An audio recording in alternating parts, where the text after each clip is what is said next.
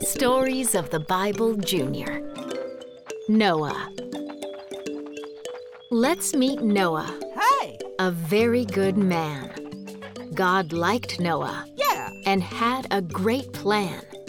God said, "Noah, you should build a boat. Okay! This high, this long, and of wood so it floats." All right!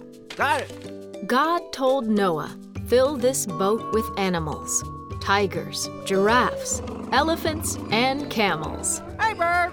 2 by 2 on the ark they'll go. Colored! Bird!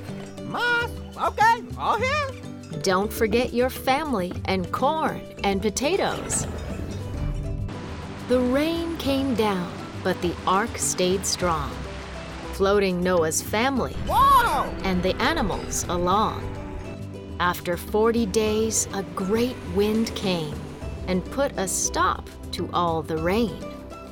Noah sent a dove to check if it was time.